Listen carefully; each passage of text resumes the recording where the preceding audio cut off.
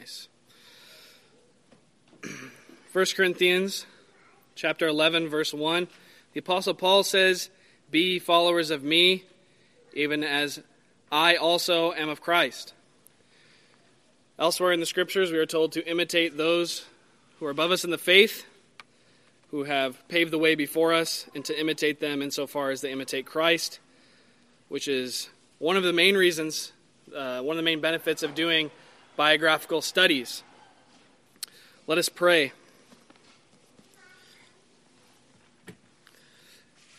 Heavenly Father, once again we come before Thee. Lord, I ask for Thy blessing upon this biographical lecture. Pray, Lord, that it would teach us to love Thee and serve Thee more. In Jesus' name, amen.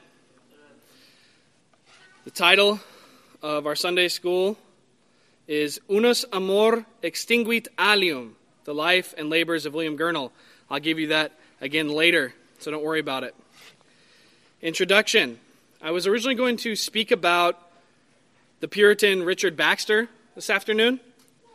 However, while meditating on Baxter's life and works, Baxter's well-known quote kept ringing in my ears.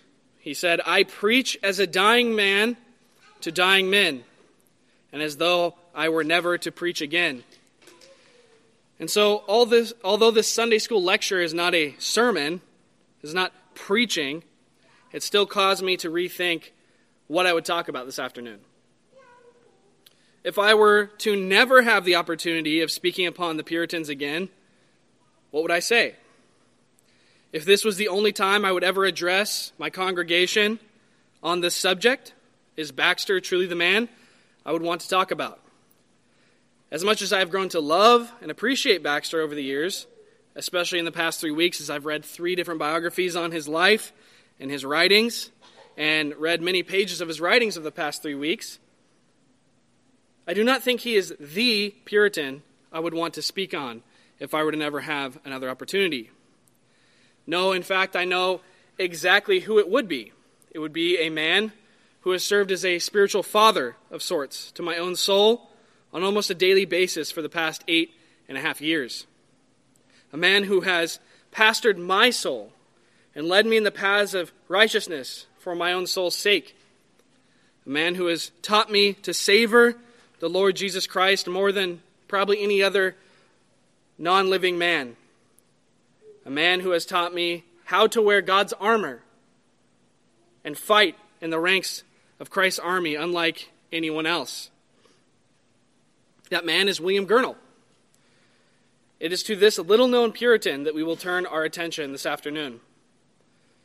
William Gurnall is the author of the classic book, The Christian in Complete Armor, which, following the typical Puritan fashion, is an exposition on 11 verses from Paul's letter to the Ephesians, namely verses 10 through 20 of chapter 6. It spans 1,200 plus pages of small font double print. Double column print, small print. 1,200 plus pages just on Ephesians 6, 10 through 20.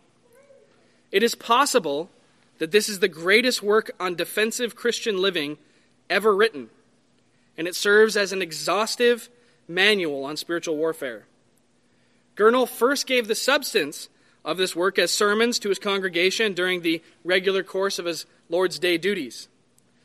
This book, The Christian Complete Armor, has served many generations of Christians as a guide for their warfare on this earth and an escort during their heavenly pilgrimage.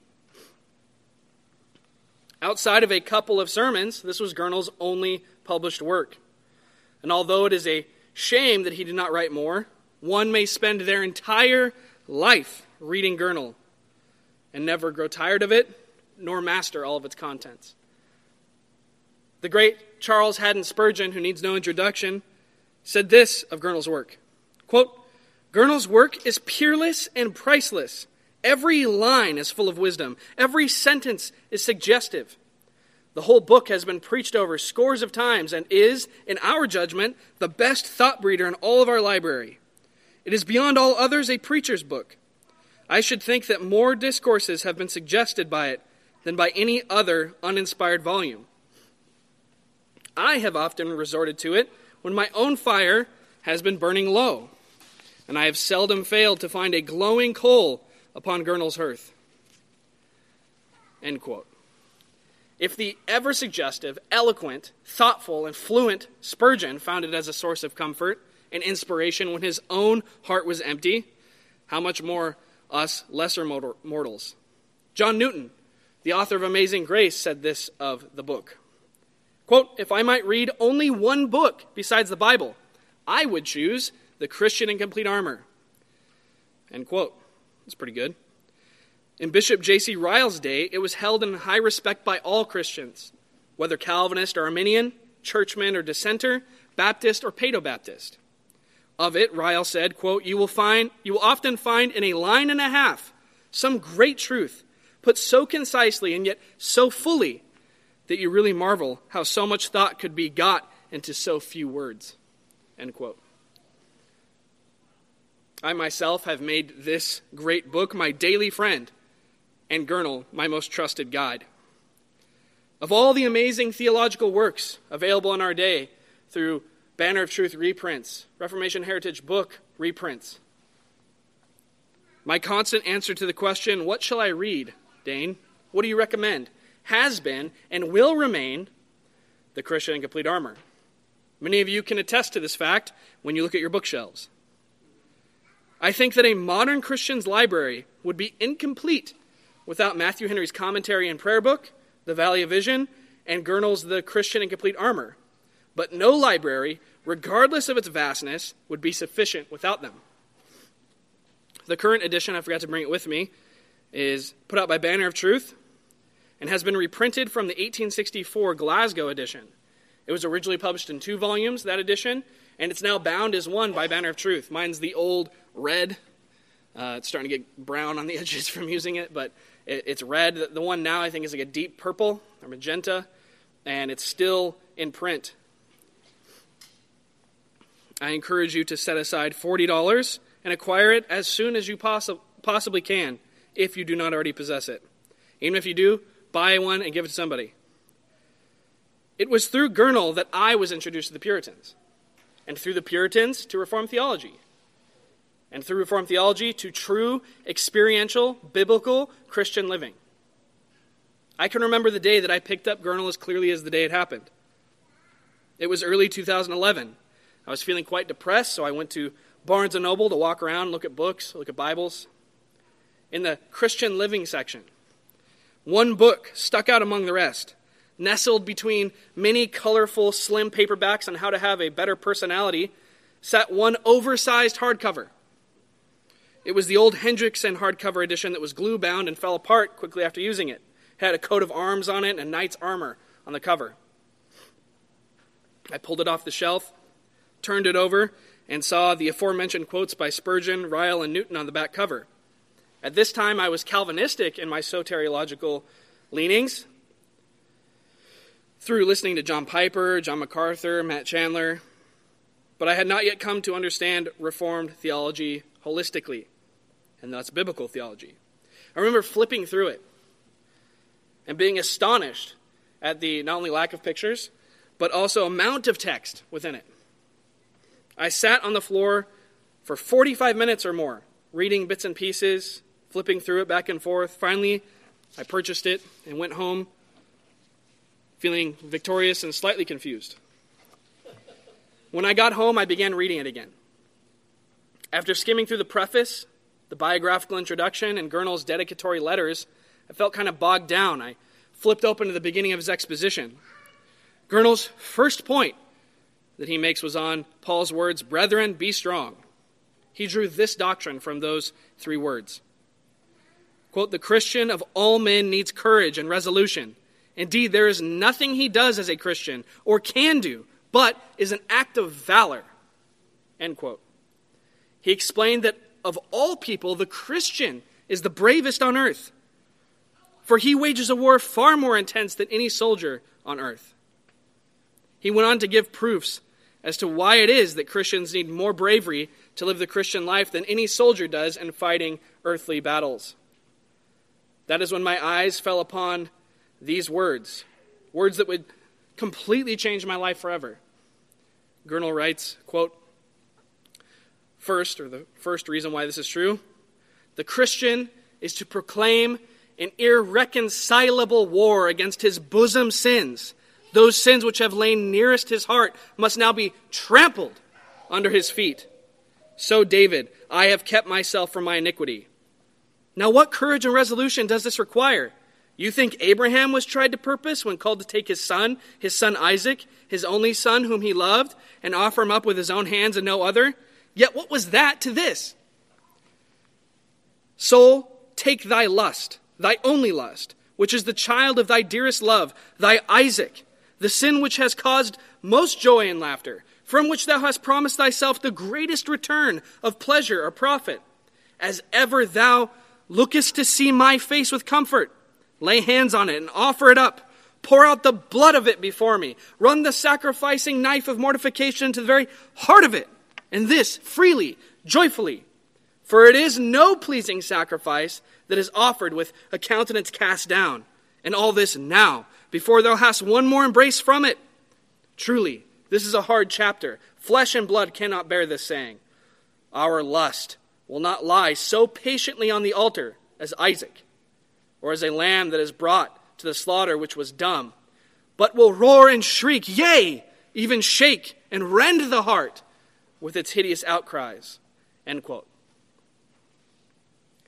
Upon reading these words, I realized I had stumbled upon uncharted territory, something strange and other, something that had a certain smell of the Reformed preaching that I was used to, but was totally and completely other. I had never read anything like this. The truth of it was like a fiery dagger in my heart.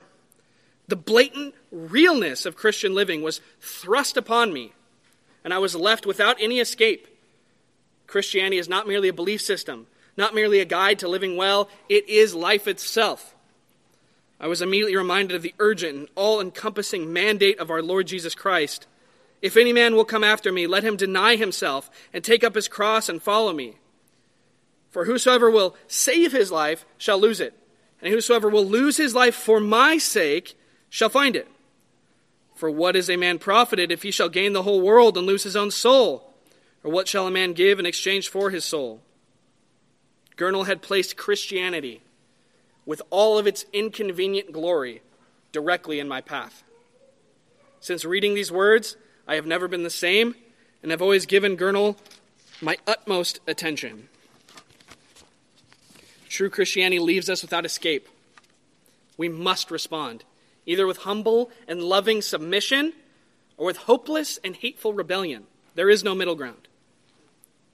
For this lecture, I have made use of the only biographical information on Gurnall that exists, J.C. Ryle's account, as well as Gurnall's own words in his letters, prefaces, and other writings. Birth. With Bishop Ryle, we might say that the author of such words is a man whose life we ought to know. Who was William Gurnall? This is a question which, sadly, we can hardly answer. Interesting to do a biographical study on such a man. Very little is known about the man other than just bare facts. Most of what can be said about the man, as he was, must be drawn from inference, from the world around him and his writings. Of this we can be sure. William Gurnall was a Puritan divine in the 17th century. He was a minister in Lavenham, England for 35 years, and he wrote a well-known book of practical divinity titled The Christian in Complete Armor. This dearth of information is likely due to his remaining in the Church of England, while the rest of his Puritan brethren were ejected from their pulpits with the Act of Uniformity in 1662, as Pastor Taylor has talked about. Over 2,000 of the greatest Puritan divines were expelled from their pulpits when they refused to conform to the Act of Uniformity, which was imposed upon them by the crown, upon all the churches. But Gurnall agreed to the terms, and he remained in his pulpit. Although he was thoroughly Puritan in both doctrine and practice, he did what many of his brethren would not do. He conformed to the changes in the Book of Common Prayer. It can be understood that such a course of action did not make him well liked with either of the religious parties into which England at the time was divided. J.C. Ryle comments, quote, "A neutral is never popular in a season of strife and controversy. Both sides suspect him. Each party is offended at him for not casting his weight into their scale. This, I suspect, was precisely Gurnall's position. He was a Puritan in doctrine, and yet he steadfastly adhered to the Church of England. He was a minister of the Church of England, and yet a thorough Puritan both in preaching and practice. In fact, he was just the man to be disliked and slighted by both sides." End quote. It is likely that we would know far more about Gurnall had he not submitted to the Act of Uniformity in 1662, but had suffered ejection with his Puritan brethren, of whom we know so much more. J.C. Ryle notes that almost the only source of information we have of Gurnall is contained in a small biographical volume published in 1830 by McKeon, which was most successful, he says, in accumulating facts, but in arranging and exhibiting them to the reading public, he was much less than successful. Meaning his book was good for putting a bunch of facts forth, but it was poorly written and useless as far as good reading goes. William Gurnall was born at Lynn in the country of Norfolk on the 17th of November, 1616, to Catherine and Gregory Gurnall. His father was a man of high callings, an alderman of his native town, and a mayor in Lynn. Gregory died when William was only 15 years old. His mother likely remarried a godly man whom William honored until their death. He was educated at the Free Grammar School there in Lynn, and we know nothing else of his childhood or family life other than Lynn, the city he grew up in, was sympathetic to Puritan thought and practice, and saw the preaching of many eminent Puritan divines. So it's on good probability that the Gurnalls were a Puritan family and that William was raised with Puritan ideals. Education. The next thing we know about William is that he attended Emmanuel College, Cambridge, from 1631 to 1639. He was presented a scholarship through that free grammar school in December 1631, not long after his father's death, so he's 15 or 16 at this point when he gets the scholarship to Emmanuel College, Cambridge. This scholarship would take him through both his undergraduate and graduate work. He was awarded his bachelor's in 1635 and his master's in 1639. After he received his master's, his scholarship was no longer tenable, and he likely ceased to reside at Cambridge afterward. We know nothing of his tutors, his teachers, or even what he studied.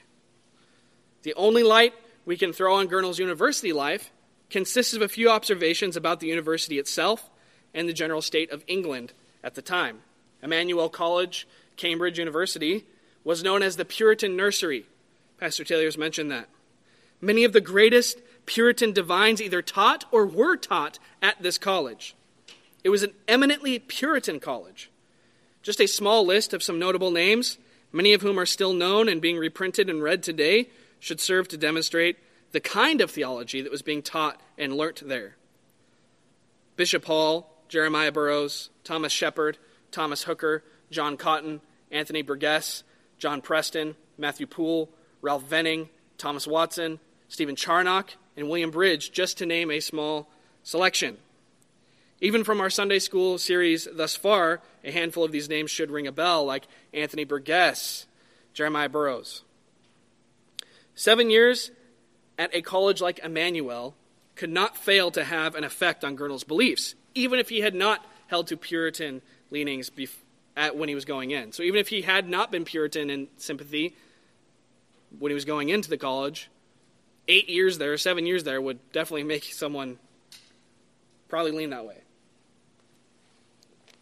During his 7 years at Cambridge, England saw some of its most important history unfold. It was the troubled period of time between the Reformation and the Commonwealth under Oliver Cromwell. It saw the suicidal misgovernment of King Charles I rapidly paving the way for civil war and the destruction of his own throne. During this time, the undisguised papist tendencies and bitter persecution of Archbishop Laud and his fellow workers was doing the same for the Church of England. From one end of the country to the other, there was discontent, murmuring, controversy, bitterness, and party spirit. On every side, there were harbingers of the coming violent conflict both in church and state. So even while Gurnall was at Cambridge, Emmanuel College herself saw the persecution of many Puritan students and preachers within her walls, some even having their ears cut off or hung in the courtyard. No doubt Gurnall was influenced by what he saw and heard while at university. But even more than the disputes and the persecutions, Gurnall was likely influenced by his teachers, tutors, and fellow students all the more. Gurnall was taught by and studied alongside of many of the leading Puritan divines. This, in all likelihood, helped mold his doctrine and practice. Pastorate. Gurnall left Emmanuel College in 1639, and we know literally nothing about the next 5 years of his life. He disappears. He does not appear again until he is made rector of Lavenham. Interesting enough, during these 5 years, the Westminster Assembly was convened and produced its priceless documents. The Lord Strafford was beheaded.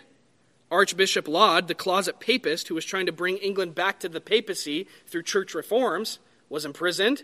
And the civil war between King Charles I and his men and Parliament and their men, which would end with Charles' decapitation and the Church of England being vanquished, and the Puritans and Presbyterians under Cromwell coming to authority, that war broke out during this time. During this time, we know that Gurnall preached for some time in Sudbury. We don't know from when to when, but we do know he preached for a time there. And we also know that he was ordained to the ministry likely by Presbyterians, because that was the only option right then, and was instituted as rector of Lavenham in December 1644, when he was 28 years old. We know that Gurnall was in ill health most of his life. It's pretty common for all these men. From at least his pastorate in Lavenham until his death, we know he was in ill health. This is demonstrated for us in one extraordinary example. Gurnall was invited to preach before Parliament, which, if you know anything about that time, John Goodwin, John Owen, all of the most eminent of divines were the ones who were invited to preach. You had to be one of the most gifted preachers to be invited to preach before Parliament at that time. And he was invited to come for November 1649, but he declines the invitation in December 1648, a year before, thinking that he would probably be dead before then. Thanks for the invite. I'll probably be dead, so I'm not gonna sign up. But his living was good in Lavenham. He was paid £80 a year and given a home with 140 acres of land attached to the rectory, which he also was able to make some income from that. The parish church in Lavenham was beautiful and could adequately accommodate its 1,800 citizens. The people of Lavenham were middle class, largely devout, and were receptive to his ministry. In 1645, William Gurnall married Sarah Mott, daughter of the famed nonconformist divine Reverend Thomas Mott, who Thomas Mott was going to be ejected in 1622 while Gurnall stayed in his pulpit. It's kind of interesting dynamic there. Together, he and Sarah had 10 children, 8 of whom were living at his death. And just a little tiny side note, because I don't have much time for this, but the average Puritan family had 8 to 10 children. And the average amount of those children that would live to adulthood, meaning past 16 or 17, was 2 to 3. These people were intimately acquainted with suffering and grief, and yet we see how vibrantly they spoke about the Lord Jesus Christ. So he had 8 children who were still alive when he died. In his will, he left everything in the hands of his dear wife Sarah, with enough to care for them and a couple of their young children after his death. He left his library to his son John, who followed his father's footsteps in the ministry. As a husband and father, there's not much to go on, but it seems that he was highly esteemed and much loved. William Gurnall was well educated. This is evidenced not only by his theological works, but also by the fact that there do survive today 8 letters written in classical, polished Latin to a godly aristocrat that helped him obtain his office as rector of Lavenham. Quotes and allusions to the church fathers, the reformers, the Greek and Roman classics, history, and the science of the day are peppered throughout the Christian Complete Armor. Gurnall often begins a section by exegeting the text from the original Greek or Hebrew, with ease and simplicity. But his education is not what made him an effective preacher. What made his preaching so effective, and its ghost, which lives on in his published works, still so effective, was his love for his congregation and his ability to explain deep theological truth in plain and memorable style. Gurnall loved his people at Lavenham. The very reason he even published this work that we have, The Christian Complete Armor, was so that they could be continually fed by the meat of the gospel even when he was not with them. Due to his frequent illness, he could not visit with them as often as he would have liked. So he published his book that they might learn from him when he could not be with them. He dedicated his book to his congregation with the following words, quote, "I never could be so serviceable to you as many ministers are to their people. Having been with you in much weakness, and still it is the good pleasure of God, I should be staked down to a short tether of strength and other abilities. I have reason, therefore, that I may, though not recompense the want," the meaning, though this isn't going to make up for my inability to visit with you guys frequently, yet I'm going to do this work, to express my deep sense thereof of understanding that this is a want that you have, to crowd the more love into the little that I can do for you. And truly my heart is enlarged to you, and to God for you. If anything makes me loath to be gone to another world, which my drooping house above many bids me prepare for, it is not the least to think I shall leave no more of you walking in the way to eternal life, and you who are on your way thither, in no closer gospel order for your mutual help and comfort in your journey. Yea, while I am among you, little do you think how much of your poor minister's life lies at your mercy." End quote. His great desire in making his book available to them was that they would be led in a closer walk with God through Jesus Christ. And the best way he knew how to do this, in his lack of ability to visit with them, was to put before them the substance of the sermons he had delivered unto them in book form. He wished to care for them as a mother does her suckling babe, he says. He writes this also in the dedication, quote, "What I present to you in this treatise is a dish from your own table." That's such an amazing way of speaking. Is a dish from your own table, and so I hope will go down all the better. You cannot despise it, though the fare be mean, except you blame yourselves who chose the cook. Physicians say the mother's milk, though not so weighty as another's, if no noxious humor or disease be tasted in it, because it is natural, is more proper for the child than a stranger's. And a people lying conscientiously at the breast of their own minister, if the milk he gives be wholesome, may expect the blessing of God for their nourishment, though it has not so much lusciousness to please the curious taster as some others. Meaning, I know there's all these better writings out there, these better preachers, better authors who are saying better things, more equipped, but in my lack of ability to minister to you as I think I ought, I will give you simply what I've already put before you in book form, that you might, again, meditate on it. And though it's not going to be as good as other people, because you already have feasted on it and you know it's coming from a heart of love, a loving minister, I hope that it will go down all the better. Gurnall goes on to acknowledge that the sermons he preached, and this shows his high view of preaching, will not have the same effect when read, though they are the same in substance, as when they were first delivered in the pulpit. Quote, "Well, whatever these sermons were, some of those few spirits which you found in hearing will be missing in the reading of them. It is as easy to paint fire with heat as with pen and ink to commit that to paper which occurs in preaching." Very true. There is as much difference between a sermon in the pulpit and printed in a book as between milk in the warm breast and in a sucking bottle. Yet what it loseth in lively taste is recompensed by the convenience of it. The book may be at hand when the preacher cannot. And truly, that is the chief end of printing, that as the bottle and spoon is used when the mother is sick or out of the way, so the book, to quiet the Christian and stay his stomach in the absence of the ordinance of preaching.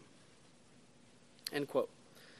From the delivery of the sermon in the pulpit to the printing of the sermon in a book, Gurnall's labor was a labor of love, intended to help his people know, love, and serve God. Ryle comments on Gurnall's plain and memorable manner of preaching when he says, quote, "Another striking peculiarity of Gurnall's book is its profusion of illustrations and comparisons. You can hardly open a page of the work without meeting with some vivid image or picture of divine things. which lights up the whole subject under consideration like a sunbeam. Happy would it be for the church if this gift of illustration was more common and more cultivated by preachers. The man whose sermons are best remembered is the man who, like his divine master, uses similitudes. He is an eloquent man, says an Oriental proverb, who turns his hearers' ears into eyes and makes them see what he speaks of. End quote.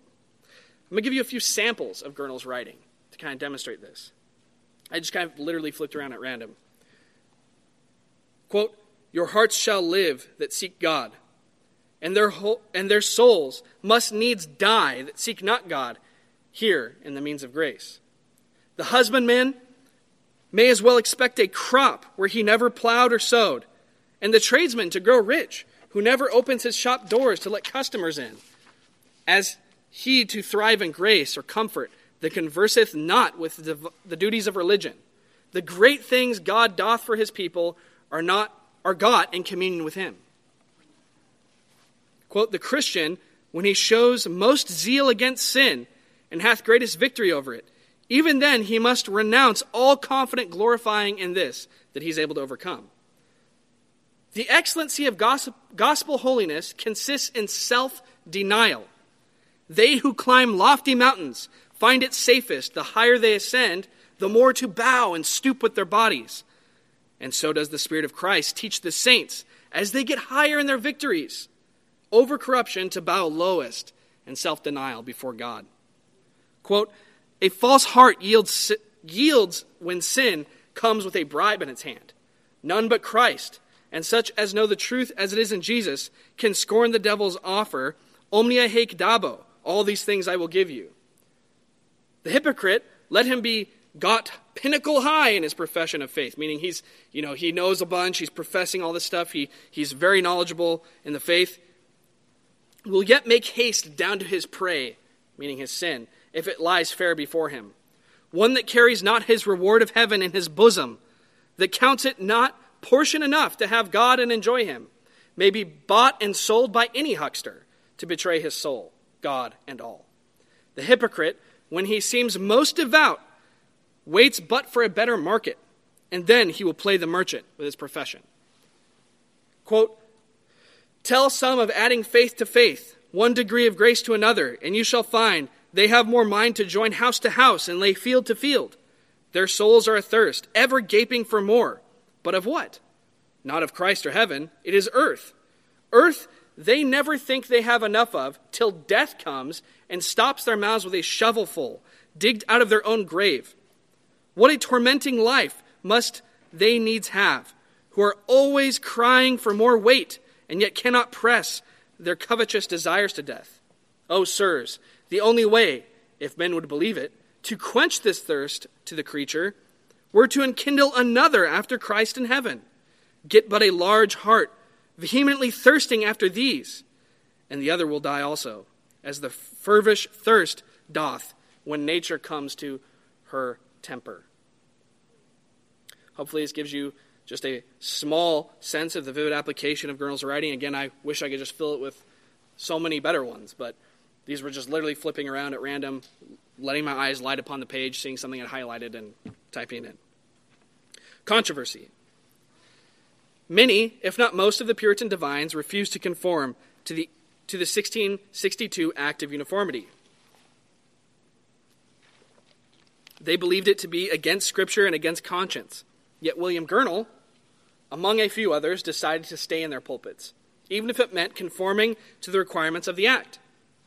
While many of his brethren were deprived of living in land, preaching in barns, private homes, and even from their own prison cells, Gurnall remained as rector of Lavenham until his death. Why did William Gurnall choose to do this? With his obvious Puritan doctrine and practice, why did he conform to the Church of England, who would impose these things that were against his own beliefs? And was William Gurnall wrong for doing this? We do not have an answer from Gurnall himself as to why he conformed, and so we can only conjecture. But we do know that he did suffer for it. After the Great Ejection of 1622, an entire book was written against him. And this is a long title, as they were back then, and very, very toxic title. Quote, The name of the book was this: Covenant Renouncers, Desperate Apostates, opened in 2 letters, written by a Christian friend to Mr. William Gurnall of Lavenham, which may indefinitely serve as an admonition to all such Presbyterian ministers or others who have forced their conscience not only to leap over, but to renounce their solemn covenant obligation to endeavor a reformation according to God's word, and the extirpation of all prelactical superstitions, and contrary thereunto conform to those superstitious vanities against which they had so solemnly sworn. Basically, this guy's an apostate. This guy has completely compromised on the gospel. This guy has embraced the Church of Rome through submitting to this act. So the whole book was about. 2 whole letters on it. It goes without saying, I would hope, that Gurnall's choice to conform was not popular among his Presbyterian brethren. Many have speculated as to why he stayed, even proposing that it was out of mere pragmatic self-preservation. Remember, Gurnall had a wife, he had 10 children, he was sickly, and had a decent living at Lavenham. Naturally, people assumed he traded fidelity to the truth to preserve his family. So what was it about the Act of Uniformity that the Puritans so despised? The Act required all ministers to accept the new edition of the Book of Common Prayer in its entirety. Within the new liturgies required by the book would be the requirement of certain ceremonial vestments, the sign of the cross being given at baptism, the form of prayers, which in themselves had no doctrinal error, becoming a required part of liturgy, and a few other additions, such as the use of an image of the cross within the church. It was not so much the substance of the additions that the Puritans took issue with, as much as their imposition upon them. In fact, Charles II was really concerned that the Puritans would agree to what was in the Book of Common Prayer because it was so kind of mild. He was really afraid that they would all just be like, whatever, yeah, we can deal with this. So why did Gurnall find no issue with conforming to these impositions? Did Gurnall do anything inconsistent with his character as a minister of Christ? Was there anything abstractly wrong in his conformity? I personally do not think so. If we remember his great love for his congregation, it would make perfect sense that, while not the decision of most of his Puritan brethren, he chose to stay among his people, even if that meant a few inconveniences being introduced in his ministry. While we know that the Act of Uniformity was an unjust, unwise, and unliving imposition upon the Puritans, we cannot say that no good man could ever have in good faith submitted to its requirements. I personally can understand why many holy and faithful ministers would have done as William Gurnall did. Ryle commented that, quote, "We cannot have everything to our own mind in this world below. That the way of patience is better than the way of secession. That there is nothing abstractly wrong in forms of prayer. That it is better to put up with some things we do not like in a church than to throw away opportunities of usefulness therein. That it was better to accept the prayer book with all of its blemishes and have liberty to preach the gospel than to refuse the prayer book and be silenced altogether. That so long as they were allowed to preach sound doctrine, they ought not to refuse the opportunity, but to preach and stand by their flocks. I do not think he was wrong. It is better to have the gospel preached with bishops and prayer books than not to have any preaching at all." End quote. That was Ryle. I think there's much we can learn from Gurnall here, if this was indeed his reasoning. There are often times we are placed by God's providence into situations, relationships, churches, jobs, etc., where we can do much good, but which are not precisely how we wish they were. We should weigh such providences faithfully and thoughtfully. Is there more evil or good that can come from me being in this situation? It may not be exactly how I want it to be, and almost never is, right?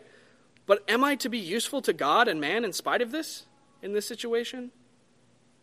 Is it just that there are aspects about this that I personally don't like or find difficult? And so I want to make my reasons for leaving and abandoning it have something to do with religious conscience and holding up some righteous cause, when in reality I simply do not think all of my supposed wants are being met? These are good questions to ask ourselves, and ones that Gurnall may have asked himself. Was it better that he abandon his congregation to potentially be fed by dilettantes and wolves, or for him to put up with a few liturgical aspects he didn't agree with and still be permitted to preach the whole counsel of God to his beloved people. Being myself a pastor of a congregation, I certainly know what my answer to this would be. There's probably many things that are very surprising that I would put up with to remain with you. Death. After 1662, we know literally nothing about William Gurnall until his death on October 12th, 1679, at the age of 63, after serving as pastor to his people for 35 years. He must have known he was dying, for he wrote his will on October 11th, the night before he died. The opening words of his will are worth quoting. Quote, I, William Gurnall of Lavenham, and the country of Suffolk, clerk, weak of body, but thanks be to God, of sound mind and memory, resigning up my soul in the first place into the hands of God, my Lord, Redeemer, and Savior, and yielding my body to the earth to be buried at the discretion of my wife. He left all he had in her hands that she might be able to care for herself and their few young children. Now, I titled this lecture, Unus Amores Extinguit Alium. And this is my favorite Latin saying. In fact, it's on my business card. It means this: one love extinguishes another. I learned it from William Gurnall himself. While explaining that Christians must not only wrestle against sin, but hate it, he goes on to show that we will never have victory over sin until we learn to hate it. Quote, others wrestle with sin, but they do not hate it, and therefore they are favorable to it, and seek not the life of sin as their deadly enemy. These wrestle in jest and not in earnest. The wounds they give sin one day are healed by the next. Let men resolve never so strongly against sin, yet it will creep again into their favor till the love of sin be quenched in the heart. And this fire will never die of itself. The love of Christ must quench the love of sin. As Jerome saith excellently, unus amor extinguit alium. One love extinguishes another. End quote. This is why I've always loved Gurnall. He does not merely say we must wrestle against sin, or that we must merely hate sin. Rather, he says we must extinguish the love for sin and kindle a flaming love for God. We exchange one love of sin for another of God. And this is the real key to godly and joyous living. In closing, William Gurnall was a man who walked with God, who walked in the very shadow of the Almighty, who dwelt in heaven while on earth.